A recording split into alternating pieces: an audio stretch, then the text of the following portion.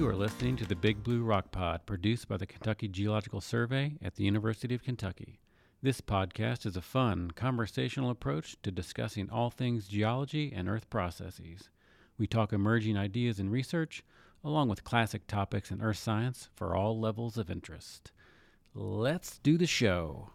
Hello, welcome to the Big Blue Rock Pod. I'm Matt Crawford, along with my co-host Doug Curl and Sarah Arpin. Hey, Matt. What's Hello. up? How we doing? Good. Everything good? Yep. Yeah. Back from Thanksgiving holiday, battling through December to the next holiday. That's right. Yeah. This is the busy period. Well, I guess. Yeah. Yeah, this kind is one of the busier periods. Kind of is.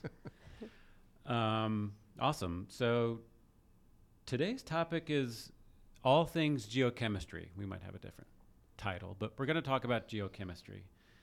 And I was trying to think about how to set this up, and I think we do a good job on this podcast of covering foundational concepts in many disciplines of geology. So we've had episodes on geologic time, climate change, Appalachian tectonics, fossils, water. So like really broad foundational parts of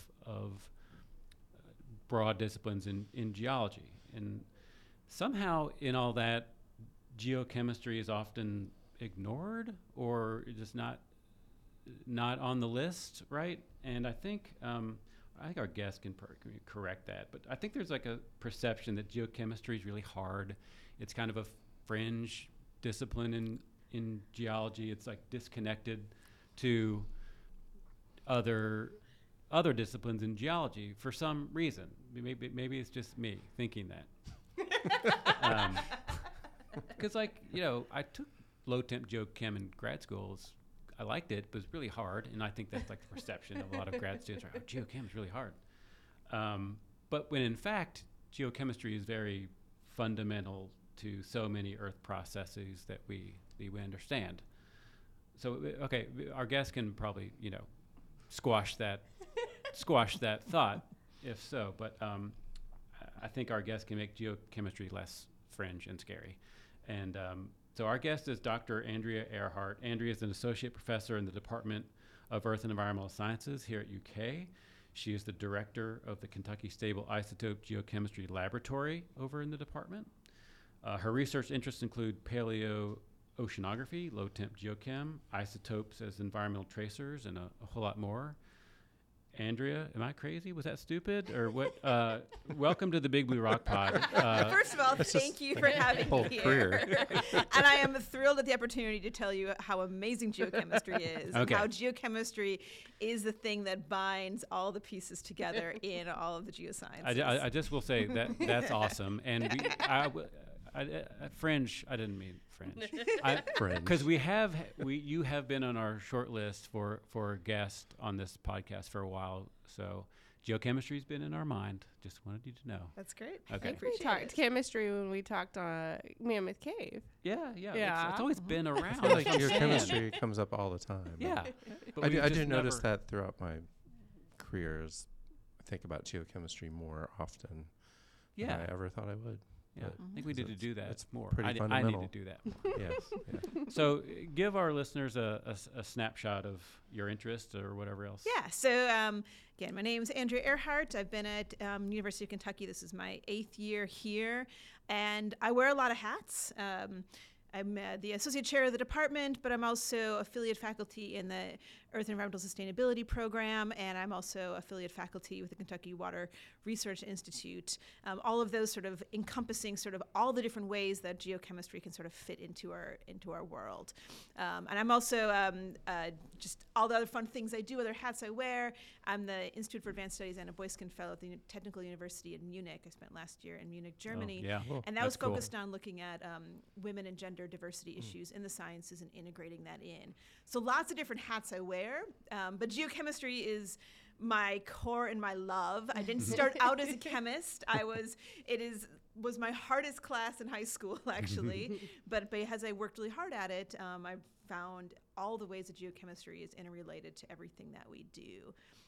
And so the research that I do and my group does and my interests lie in is all sorts of things. Like geochemistry can tell us about paleoclimate, so how ancient climates looked, how ancient oceans developed and changed, that's all really embedded in the chemistry, how all of the climate processes have been occurring over either short time spans or very long time spans.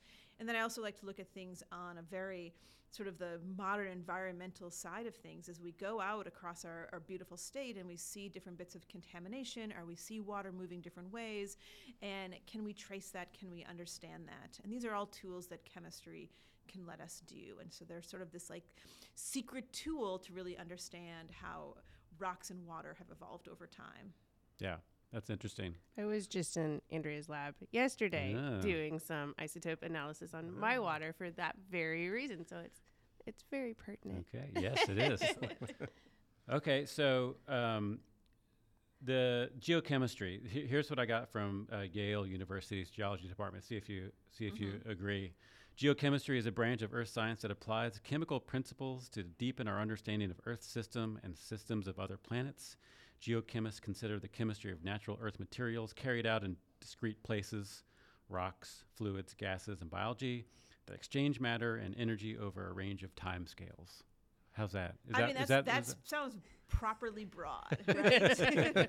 When you think about chemistry, right, it's the idea that things are interacting and reacting with each other. Like, what is a basic chemical reaction? It's just your sodium and your chloride interacting and making a salt, right? That's a chemical reaction, is formation or dissolution of salt. And so the idea is that like every single thing we see out there has some sort of chemical reaction in them, and understanding those reactions gives us a chance to understand the how and the why of all those processes. So yeah, it can encompass things, in other planets, right? I mean, I showed in my lecture today, desert varnish on Mars, right? Here's a chemical reaction happening on Mars, and because we can go and study it in western part of the United States, we can understand, okay, well, this process happening here, the chemistry on Mars, which we can't yet go to, the same processes are happening there. So it's this great tool of linking and understanding how everything's working and interacting. Yeah, one good way I saw it put was geochemists are interested in sources, movement, and fate of compounds. And which is pretty much everything, right? It's all of it. It's everything. Yeah, so I think connected to that, a lot of textbooks sort of lay out what are called geochemical spheres to sort of illustrate the broadness and the connectivity of chemistry. So there's some of this we've touched on in other podcasts, but there's lithosphere, the pedosphere, the biosphere, the atmosphere, the hydrosphere, and I wasn't sure if this was a real word. Even though we've kind of talked about it, the anthroposphere And the cryosphere. Oh, did I miss one? Yeah. Okay. The what? The cryosphere, the The frozen bits. Oh, the frozen. Yeah, sure. man, Yeah. So that's just a list of very broad spheres or domains or parts of our planet or other planets that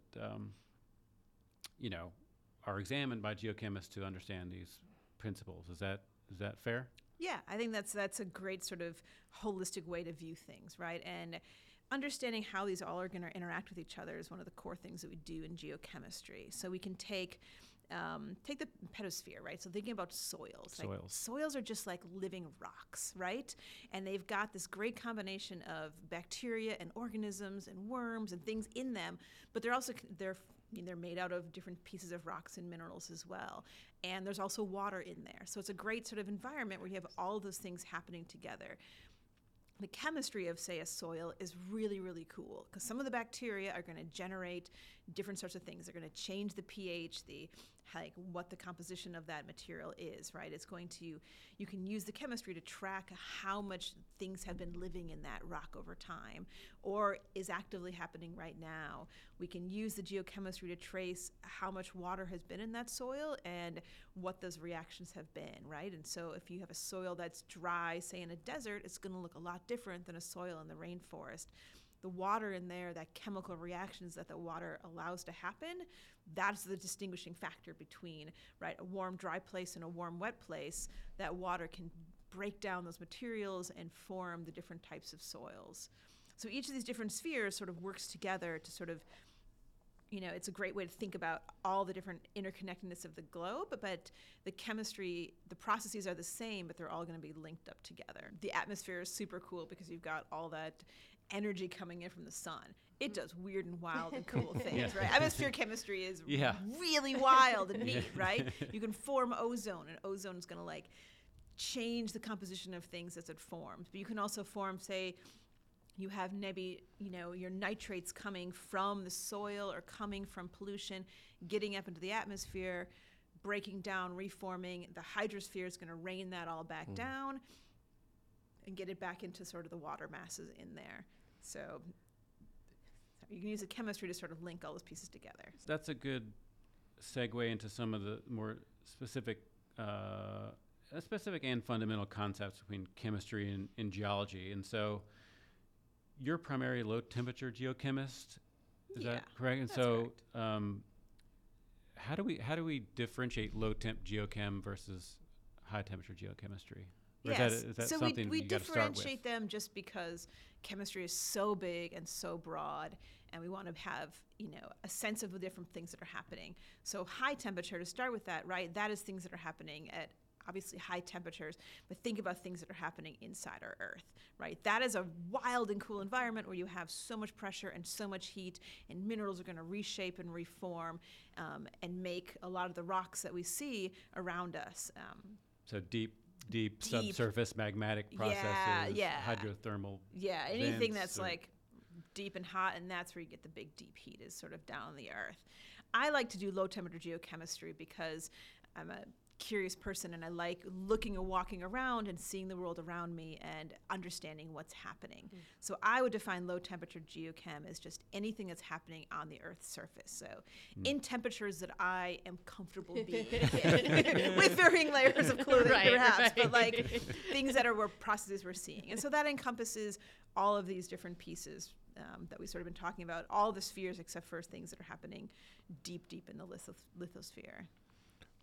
Yeah, that's well said. Why was low temp geochem real scary in graduate school for me? Everybody's scared of chemistry. It's just the word. I think it's an automatic response. I mean, I think something that was intimidating about low temp geochemistry to me, and I'm a person who had to drop it because I got appendicitis in the middle of this. Anyway, that's another whole story. Drop it. But it's this interaction.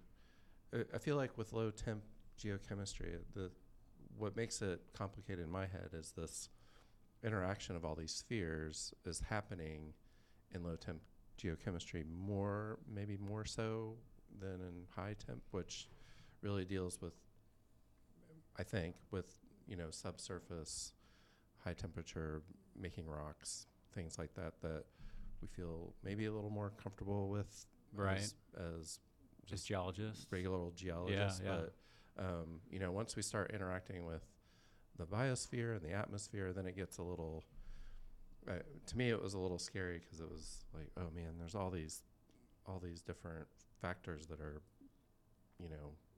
acting on rocks basically, or yeah. And so that kind of leads to my next point. How important is basic chemistry in geochemistry and untangling or connecting the processes and spheres? Like, you need a good chemistry background, understanding the periodic table and what an atom is, what an electron is, some of those basic things? Yeah, yes and no, right? So like I think of geoscience as, this really cool field because we get to do the application of all these different things. So a geophysicist gets to apply the physics to, geology problems. As a geochemist, I get to apply chemistry fundamentals to problems that are happening around me. So I don't need to be as advanced of a chemist. I don't need to have totally nailed my physical chemistry class, or I've never actually taken physical chemistry. But we use it as we get to apply that. So the basic understanding, but I think it's much more engaging because we get a chance to talk about real things. We can talk about different contamination issues or acid mine drainage or other sort of things that we see and know, how a soil develops. And so, is it hard? It depends. I think physics is way harder. So, but it's just it's sort of, if you can get excited about how the world around you behaves, then geochemistry is a great field to like be looking at. I think it's similar to like math and maybe I found a disconnect when I took those subjects in high school, as opposed to going back into whatever field it is I chose to study and having either the math or the chemistry applied. It makes so much more sense when you talk about it in terms of these interactions with water and rock or water in the atmosphere, than just plunking down a table of elements in front of me in high school. I think it actually, and it's more engaging that way. And with math, the calculus was the same way. It didn't make any sense, and now it's about rates and change over time, and that makes sense. So if you only have that limited, exposure to it, maybe when it's not applied, it's harder to wrap your head around because it is more nebulous. Yeah, I think that makes sense to me for sure. Yeah. It's not scary. But I do have like 5 periodic tables in my office because I think they're the coolest thing. It's on pillars, it's on wall art. Very colorful. Yeah, I mean, it's just a cool way to look at the world. That's great. Yeah. So I think, continuing on this point of connecting geology and geochemistry, a big connection is chemical weathering. So we're talking about the interaction of rocks with mainly the hydrosphere in the atmosphere and what kind of changes that brings about. So, for example, the reaction of minerals and rocks with water and carbon dioxide. Mm-hmm. So it's chemical weathering. I mean, it's kind of the root of a lot of these low-temp geochem concepts. Yeah, I mean, I think the interaction of water in general with earth materials, broadly defined, right, is sort of what we're sort of looking at, right? And we think of chemical weathering, think about that rain coming down and dissolving something as it goes, or causing something new to happen. So think about rainwater is actually a little bit slightly acidic, and so rainwater over time hitting something that's a calcium carbonate, like our caves that form Mammoth, or a statue in some of the old statuaries, right? Those are all limestone, those are all carbonate. Over time, you can get that chemical weathering process, and we see the history of that. Yeah. Right? You can always think about, a fun way to think about it is if you go to an old gravestone or graveyard, right? And you can see if they're made of different rock types, they're going to be weathered in different ways. Right. And a lot of those are chemical weathering processes. The old limestone gravestones, most of them are sort of smeared away, and that's all a chemical weathering process, whereas different rocks, say a granite, isn't going to have that sort of chemical reactivity. And so we think about in chemical weathering both how much water is in there, what that composition of that water is, and then what that water is interacting with, what type of rock it's working with. Yeah. And this gets back to the chemical bonding of elements that make up minerals. So that matters with how these weathering differences occur, right? Yeah. So, a good example to think about that is, think about the difference between calcite and aragonite. These are 2 carbonate minerals. They're both the same chemical composition, but they're structured a little bit differently. And so they behave differently, right? And so as geochemists, we try to understand, well, why does aragonite dissolve more than calcite? And this becomes really important. It's not just this weird esoteric thing where we want to dissolve rocks. This is really important in the ocean because some organisms make their shells out of aragonite and some organisms make their shells out of calcite. And so that difference means that one is going to dissolve more than the other. And so when we think about, say, ocean acidification, another really cool geochemical issue, understanding sort of what that chemical structure is depends on who's going to be most impacted. So those poor organisms that make aragonitic shells made of aragonite, they're not as happy right now as the calcite ones that got a little more resilience. Oh, wow. I didn't think about it that way. So that gets back to looking at past climates, and you can use the different composition of the rocks, I think, to look at what organisms at that time liked that temperature and learn a bit about what that temperature was then and how it changed over time, how the different organisms shift with changing temperatures. I mean, most of our understanding of ancient climates is from chemistry, right? Like, I mean, people are like, talk about how do we understand ancient climates, right? We've been collecting CO2 measurements from the atmosphere since, the 50s. And our ice cores go back, I think our oldest one's going back almost 2 million years now. We're drilling bigger and longer ones all the time. But ice cores go back, and that's pretty great in a long time, but that's still not very long. If you want to understand how the Earth has behaved a long time ago, understand why there used to be alligators on the poles, or understand what the environment was like when the dinosaurs were there, chemistry is the fundamental way to do that. And so understanding, right, there's these little small changes in the chemical structure of an organism's shell that can tell us actually a huge amount about the climate and the carbon cycle. And that's like one of the cool things that we love to do, is take these things. It's like we have this fossil record or we have this rock record and say, what did climate look like over time? The chemistry of those materials is what's going to give us that information. Yeah. So back to minerals. I mean, geochemistry just plays a huge role in our understanding of processes that produce minerals, and there's obviously economic importance for concentrations of minerals, whether that's low temp environment or high temp environment or weathering or some combination of things. But understanding the geochemistry that gets at concentration of minerals is just super important in geology in general. Yeah, I mean, understanding where these fluids move and how they make things form. I mean, that's right. I mean, if someone's trying to understand why a copper deposit is somewhere, that copper ions have moved around and then all, precipitated out in one particular spot. So I have 3 examples here of mineralization or geochemical significance of minerals, and this may or may not fit here, but we can go through them just briefly. So the chemical weathering of feldspar to clays. That's a big one, right? That's a common, broad process, right? Yeah, I mean, so, right, you say in the beginning there was a big mountain range, right? Or not the beginning, but like if you think about geologic time, you have a giant mountain range filled with, say, granite. Well, granite has a whole bunch of feldspar in it. Yep. Somehow we've got to get that mountain into a nice, beautiful soil that we can then grow our crops on, right? And that process of weathering, taking this sort of feldspar mineral that's in our granites, taking that and breaking it down and moving some ions around, reprecipitating things out, that's the process that gets us into the clays, that gets us into sort of that sort of part of the of our environment. Yeah. Well said. And then before we were prepping for this, Doug brought up dolomite, and dolomite just being a very interesting mineral. Yeah. And sort of challenging in a way to understand. But dolomite is a calcium magnesium carbonate mineral, and dolostone is the sedimentary rock that contains a lot of dolomite. Is that right? What do we want to say about dolomite?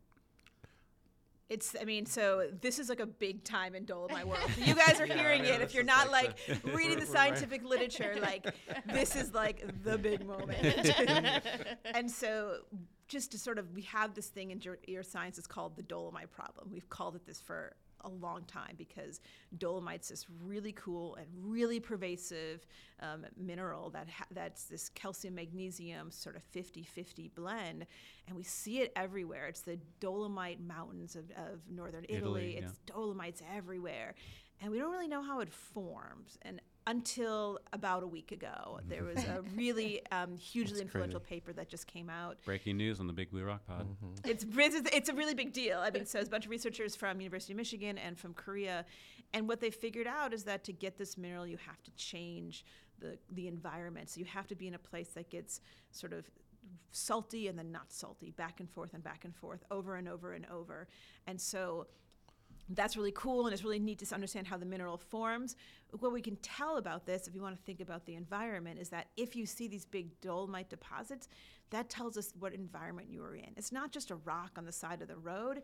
This rock used to be an ancient estuary where the water was salty and then not salty and salty and not salty. Or some place has been really affected by sea level change, or a place that's had big evaporation cycles happening. And so, right, this dolomite problem, you might think, well, great, it's a rock on the side of the road, but it tells us so much. And now we understand when we see these big deposits of dolomite, it had to be in this particular sort of environment to form that. And again, which is really neat, is that most of our dolomite we have on our planet is actually really old. And there's a little bit forming now, but not very much. And so when we want to, like, we think of geoscience as like, we're like earth historians in a way of like understanding what the ancient earth looked like.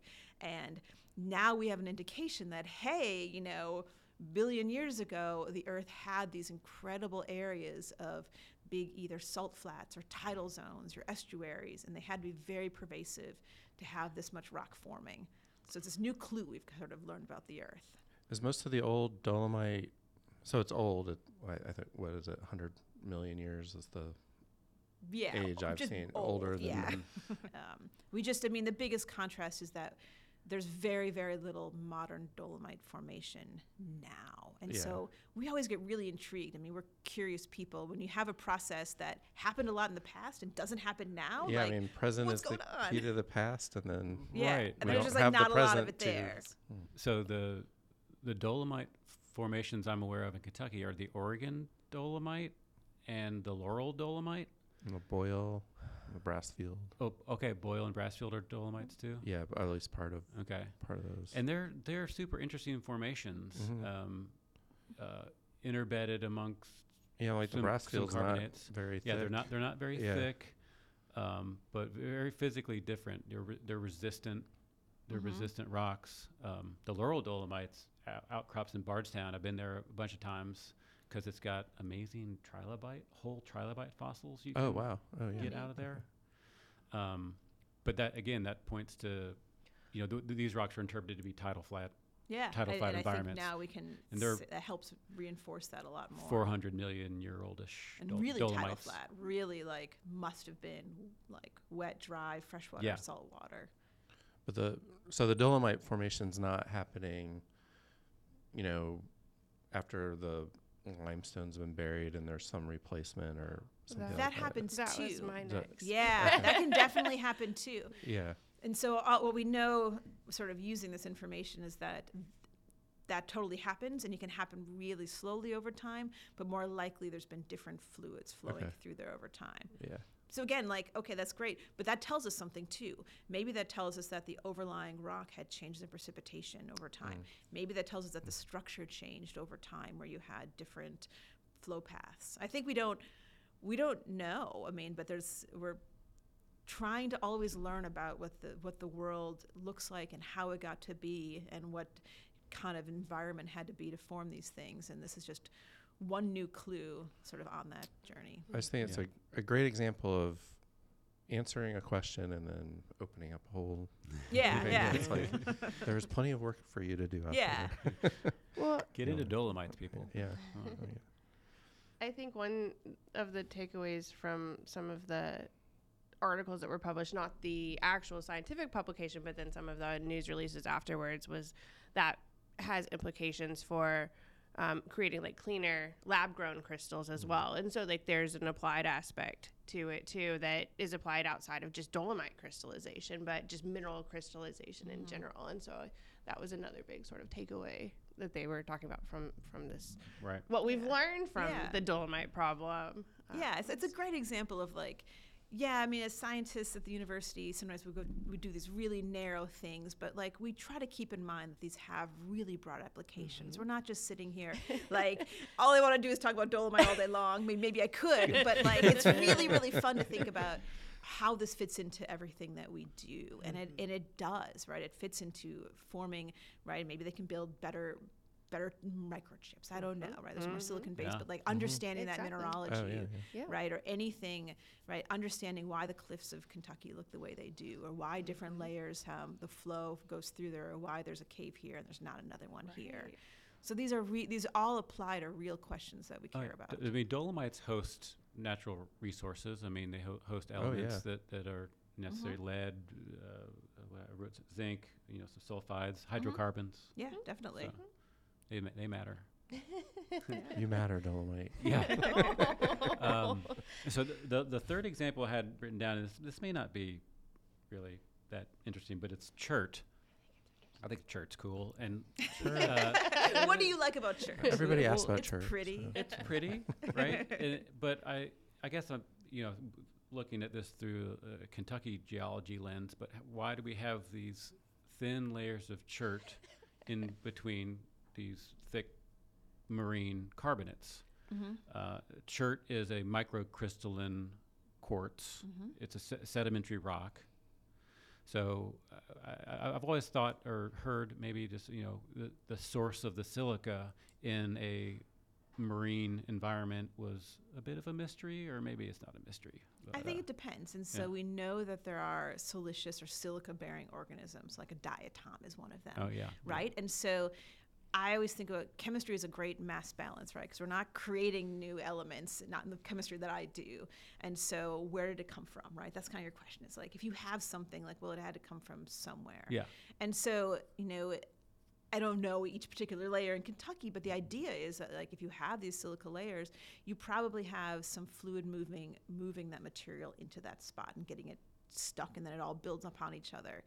And so maybe that tells us that somewhere nearby was an environment that was really that diatoms were super happy, right?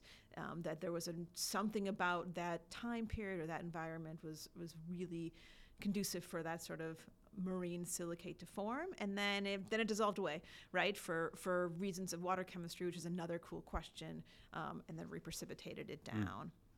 The thing, we try to think about these big mass balance questions of, like, well, if you have this here, it had to come from somewhere. Where is that?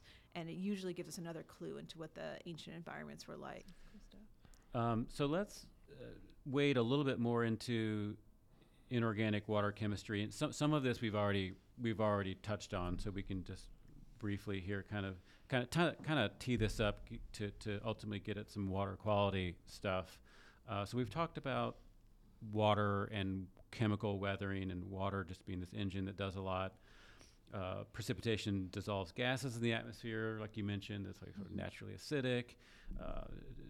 Then there's stuff that happens with minerals on the surface. Water turns to a leachate that can go underground or remain on the surface and do things. So you have these weathering products that can be classified depending on the type of environment there is. So oxidates, carbonates, and so on. Is that kind of a right way to think about water chemistry and water weathering? I like your idea of water being the sort of like driver making everything happen. That's a great way to think about it.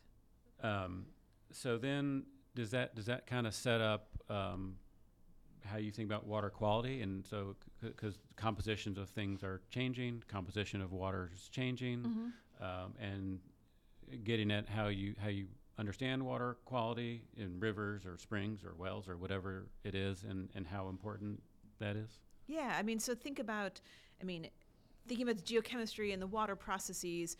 Think about when you different types of drinking water you've had, right? And so some people have really hard water and some people have not hard water, right? And so I grew up in Wisconsin and I got my water from Lake Michigan, which is like great water, right?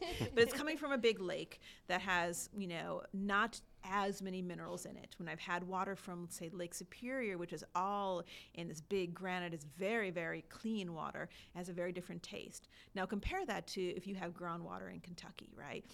We've all had that hard water feel, that hard water caking on all that limestone, that lime accumulation. That's just rock formation on those things, right? All those different. That's a great example of sort of how the water chemistry is reacting to the environment it's in, right? So if you're getting your water from, a limestone area, you're going to have a lot of different minerals in there, and so I use an example to just sort of illustrate how important the geology is for our water quality and what the water is doing as it interacts with things.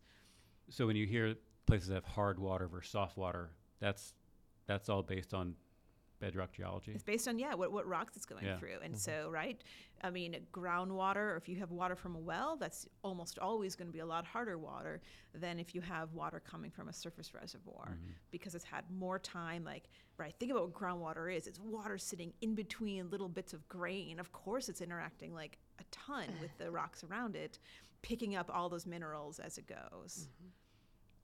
Yeah, and this gets at, you talked about the importance of applying this, and that's what we like to do as geologists, is not just focus on the tiny little little research topic of the day, but applying these big ideas. And so this gets at environmental applications, Yeah. contamination transport, stuff like that.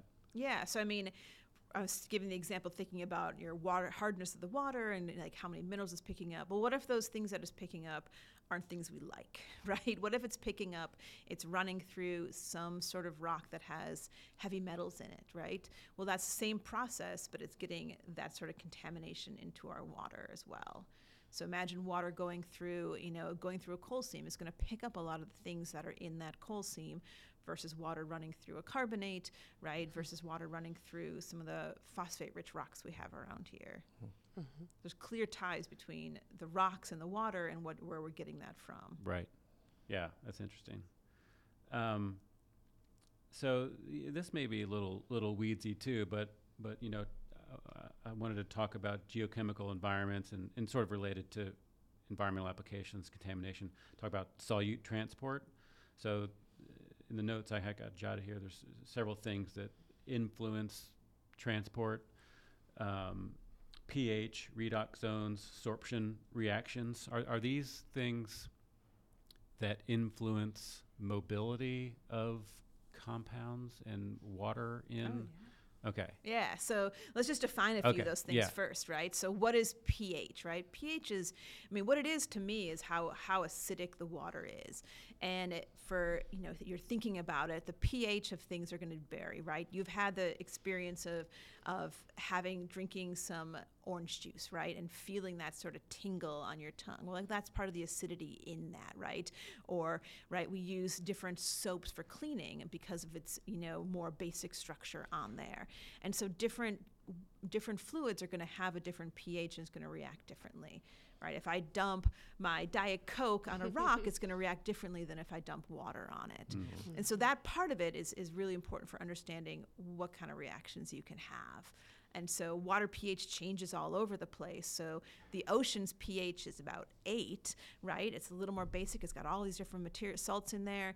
And all the organisms are like, that's our pH, right? So when we talk about ocean acidification, say, all we're talking about is making that a little bit more acidic, not even getting it to neutral at 7, but just a little more. But everything's adapted to work in that sort of environment. So pH is really important, both in sort of surface water Kentucky environments, because we're used to a certain pH, both in ocean environments, and then there's actually a lot of variability in there from an ocean at, say, a pH of 8 to rainwater at a pH of a little over 5 to sort of neutral water, which is at about 7. So within that range, like a lot of different things can happen. And so coupling that, a lot of times when we think about in geochemistry, we couple the pH, or how much acidity there is, with this concept of redox. And redox is a oxidation reduction reaction is where that word comes from. Oh, yeah. What that means is how much oxygen there is, right? And so you think about, looking at a waterfall and that water's churning all over, lots of oxygen in that water. Fish are super happy to be hanging out in there. Compare that to, say, a pond that's been sitting there for a long time with like no water going, no movement in there. Your fish, if it's like super been sitting there for a long time, the fish are less happy. The reason they're less happy is there's less oxygen in there. And so understanding how much oxygen is in the water has a big implication for the wildlife and for the geochemical reactions. And putting those two pieces together is a really great way to both understand the water quality and understand what sort of chemical reactions we can have happening in there. Right. Yes. What are some other factors that influence movement of compounds, or like the breakup of ions in soil or air or water? Is it just pH and redox? Those are the big ones, but lots of other, like, what is actually in your system? I think of temperature. Oh, yeah. Yeah, temperature's a great indicator, right? Like, think about it. If things are hot, things are moving, right? Like, you think about, like, you're moving on a dance floor and everybody's getting hot and you're doing a lot of motion, versus if you're sitting in one spot, you're cooled down, you're doing a lot less, right? Molecules, like, they're not really having dance parties, but it's kind of the same idea that, like, they're interacting with each other more if they're moving around a lot more. And so higher temperatures mean all those little ions and all those little guys can, like, interact with each other a lot more and have much more reaction, right? You can break down things a lot more at a higher temperature than you can. A good way to think about it is trying to dissolve sugar, right? If you want to make a sugar solution, you heat it up, right? And that's gonna change just the capacity of that water to hold that sugar. If you're making a syrup, you got to heat it up. If you just dump it into cold water, all the sugar just sort of hangs out at the bottom. Yeah, before we also jumped on the mics here, we talked about specific issues in Kentucky that are, certainly geochemically related. One that came up is acid mine drainage. What's acid mine drainage? Yeah, so this is a great segue from our discussion on pH and redox chemistry. So it's a great thing to go for. Good job, Matt. Yeah. Thanks, guys. This is a chemistry lesson for you. Yeah, so if you've ever driven out in the eastern part of the state or any of the sort of coal field part, every once in a while you're going to come across a stream that's kind of orange, right? And you look at that and you think, I don't want to drink that. That doesn't seem something's different there, right? And if you look in that water and look at it, you don't actually see any fish living in there, and you probably might not even see any plants happening in there either.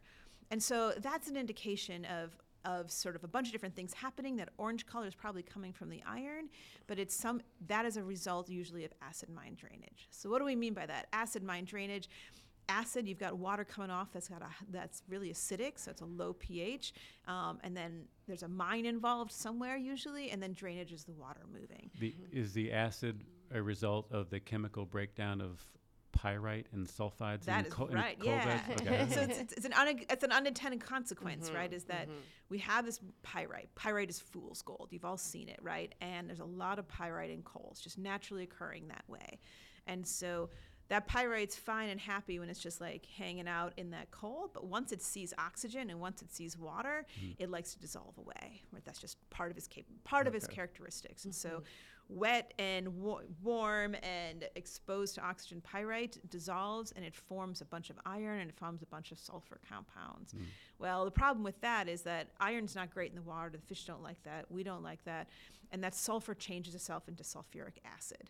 Sulfuric acid sounds as yucky as it is, right? It's not great, and it's going to change the pH of the whole system. So because we've got, old mining shafts through much of our state, that's a great, you can just imagine the water flushing on through there, the air is coming on through there, and that's creating that process. And so, we have old mines everywhere, and anywhere we have old mines, unless a lot of work's been done to remediate it, we have this problem of acid mine drainage, and it's pervasive through a lot of our state and a part of a lot of Appalachia as well. Yeah, you can get the orangey water discharge from natural coal seams, but it's just the mines, the volume, I guess. The volume, the mines make it worse. Maximize. Yeah, right. Tailing piles can do that too. Oh, right. Anytime you have just a pile of pyrite, which is pyrite's in coal naturally, this is a process that's going to happen. Yeah. So what are the things that are done to mitigate acid mine drainage? Yeah, is it adding a base to it, or? Yeah, essentially that's it, right? So you've got this water that's come through the pyrite, and you're going to form it, you can hit it a few ways. You can do it in the first place of, if it takes water and oxygen to make this process start, if you can deny that water or oxygen, you're good to go. So what we'll do is, if you have, say, a tailings pile, you can seal it off, right? Cover it up with some material that keeps the water from getting in, cover it up so the oxygen doesn't get in. You're good. You're actually done a really good job of sort of containing that problem. Bigger issue is that if you have a mine shaft, really hard to contain that whole thing. And so then once the water's out, then you've got to deal with it then. And so one of the best ways to do it is to change the pH. And so what you'll see in part of our state and across Appalachia is you'll see places where it's a big issue, and you'll actually see limestone, or that limestone material, lime, just being added to the water. And when you add the lime to the water, you change the pH of the water. And what happens is that you precipitate out then all of those iron compounds and the sulfur compounds as well, and change the whole pH of the system. And so we used to do a class field trip where you could go see the water, the pH of it is 2, nothing is living, it's gross. You see the spot where they've been adding a bunch of lime to it, and then you go down a mile down the river, and it's full of fish and lovely and wonderful. Wow, nice. Problem is that costs money, that requires maintenance, and solving each and every old mine shaft is a really challenging thing to do. Yeah, and that's a lot of miles of waterways, Yeah. creeks Yeah. and streams. Yeah. And there's no end, right? Like it's indefinite until, as long as it's exposed, it's a problem. So that you're continuing to have to treat. Yeah, it's so it's a. I mean, if you guys want a job doing geochemistry, it's not going away, right? And we come up with new ways to contain it. We'll change the bacterial populations to change the reactions, but in the end, this concept of oxygen and acidity drives all of that chemistry. Another specific, well, I don't know if this is specific Kentucky, but another issue we discussed is eutrophication. What is that? So the idea of eutrophication is that you guys have all been and you've seen when you have a farm field and you've put a bunch of like fertilizer and nutrients on it. Well, that fertilizer makes the plants grow really well. Does all that fertilizer stay on the plants? No, right? And we do a lot of work here at UK to try to figure out how to keep it under control, but inevitably a bunch of it goes and washes off and washes into the river. Well, if the plants if your corn plants like that nutrients and they grow better with it, so do the algae. And so when the algae see all those extra nutrients you've just added to the water, they are super excited and happy, but we don't actually want them there. And so you guys have heard of probably some of the algal blooms we've had on the Ohio River and other places in the state. When that happens, you get these incredible blooms of algae happening, and a few different things can happen. One is some of those algae are extra toxic, and they give off sort of toxins, and they make the water undrinkable. That's a problem if we're getting our water for our whole municipality from that area. Other thing they can do is they can go back to this sort of redox oxygen issue. It all Suck comes out down the to- oxygen? They suck up the oxygen, right? All those algae are like, hey, give me all of that oxygen. It was not even that. It's like then they all die, and as they decay, all their decaying bodies chew up all the oxygen in the process. Yeah. So this is a problem everywhere, right? Across all of the world, we see these problems of when you have nutrient pollution in the waters, we see this sort of downstream effect of this chewing up all the oxygen or making the water toxic as we go. So we keep working on it and trying to solve it. And you might be like, oh, how is that a geochemical problem? But earth science and geoscience is holistic, right? We started off talking about 6 or 7 spheres, right? Understanding these water chemistry problems and how they're reacting with the environment and what those reactions are. That's definitely an environmental earth science problem that we work on. I feel like we've offered a lot of job opportunities for people on this podcast I mean, there's lots of work to be it's done. a very relevant field. Yeah. Andrea, you've been super generous with your time. We're nearing an hour here. I thought we could end with just a few projects you're working on. What's piquing your interest right now? Yeah. Have That's at great. it. So so I'm an isotope geochemist. So that's my tool set. It's like you go down your little niche, and I look at like isotopes of things, which is just saying, differences in slight differences in the mass or the composition of elements. Why that is so cool is you can use it as a tracer for pretty much any natural process. And so some of the things that we're doing right now is sort of segueing from this nutrient pollution issue is I'm really intrigued by this and understanding how, say, nitrates move through the system. And so we have the nitrates coming from the fertilizer, like I said, but there's also nitrates coming from other places. And so sorry, a nitrate is the geochemical tracer? Well, so nitrate is what you're putting on for your fertilizer. Yeah. So I want to understand where it goes and where it comes from. And so a lot of nitrates are added to your fertilizer to help your plants, and that's a main spot. But there's another place for that where they're coming from the atmosphere as well. So your automobile is, pumping out a bunch of nitrogen compounds that in the end, through that whole sphere, make its way back down and get rained back down. And I'm really curious to understand how much of the pollution, this nitrate, extra nutrient pollution we see, is coming, say, from the farm fields, probably most of it, but not all of it. Some of it might be coming from raining down from air pollution as well. And so my tools can sort of try to pull those things out. And where I want to go with that is that, right, in our state we've had some really big floods and these really big events where you have potentially a lot of rain coming down and a lot of surface movement. And so figuring out how those different pollutants are coming from different spots, that's sort of the tools that I'm really interested in understanding. The more we can understand it, the better. And the instruments in your lab help do that. Yeah, they do. Yeah, Yeah. I mean, all these different things of these little cool signatures that we can Okay, track. And yeah. so one's coming from the atmosphere look different than one's coming from, say, manure versus one's coming from industrially made fertilizers. So that's a big sort of environmental and very Kentucky real project that I do. I've had fun projects looking at why there's methane in people's groundwater in eastern Kentucky, right? And so that's a geochemistry problem, is what is happening down in the ground to make that happen. And so we've been looking at how these sort of sites where there's high methane, how does that relate to mining in the area, or oil and gas exploration in the area, or the local geology of the area, to better understand why that's happening. Can we prevent it, and can we predict where else that would be? Right. So those are good Kentucky projects. I mean, the third thing I do, which when you go into too much, is I love ancient climate and understanding how climate has changed over time, and like how have oceans moved and changed and over these sort of long time spans, because the ocean is actually, in the end, what controls global climate in so many ways. And so if we can understand how ancient oceans behaved and moved and circulated, that'll give us a clue to understand how climate has changed in the past, and we use this past knowledge to understand what could be happening in the future. So again, you go down this little niche, and I'll be looking at maybe a dolomite in a rock core in the bottom off More New dolomite. Zealand. But like in the end, where that fits into is understanding how the Earth responds to climate, and then hopefully, when we sort of compare the evidence what we see nowadays, how that's going to be impacting in the future. Andrea, thank you so much for being a guest on That the was Big great. Blue Rock Pod. Yeah, Great. That was great. Yeah. Whirlwind, fun, Yeah, awesome conversation, Yeah, I feel like. And Do you want to re-examine your opener? yeah, Is it French? Definitely definitely. not French.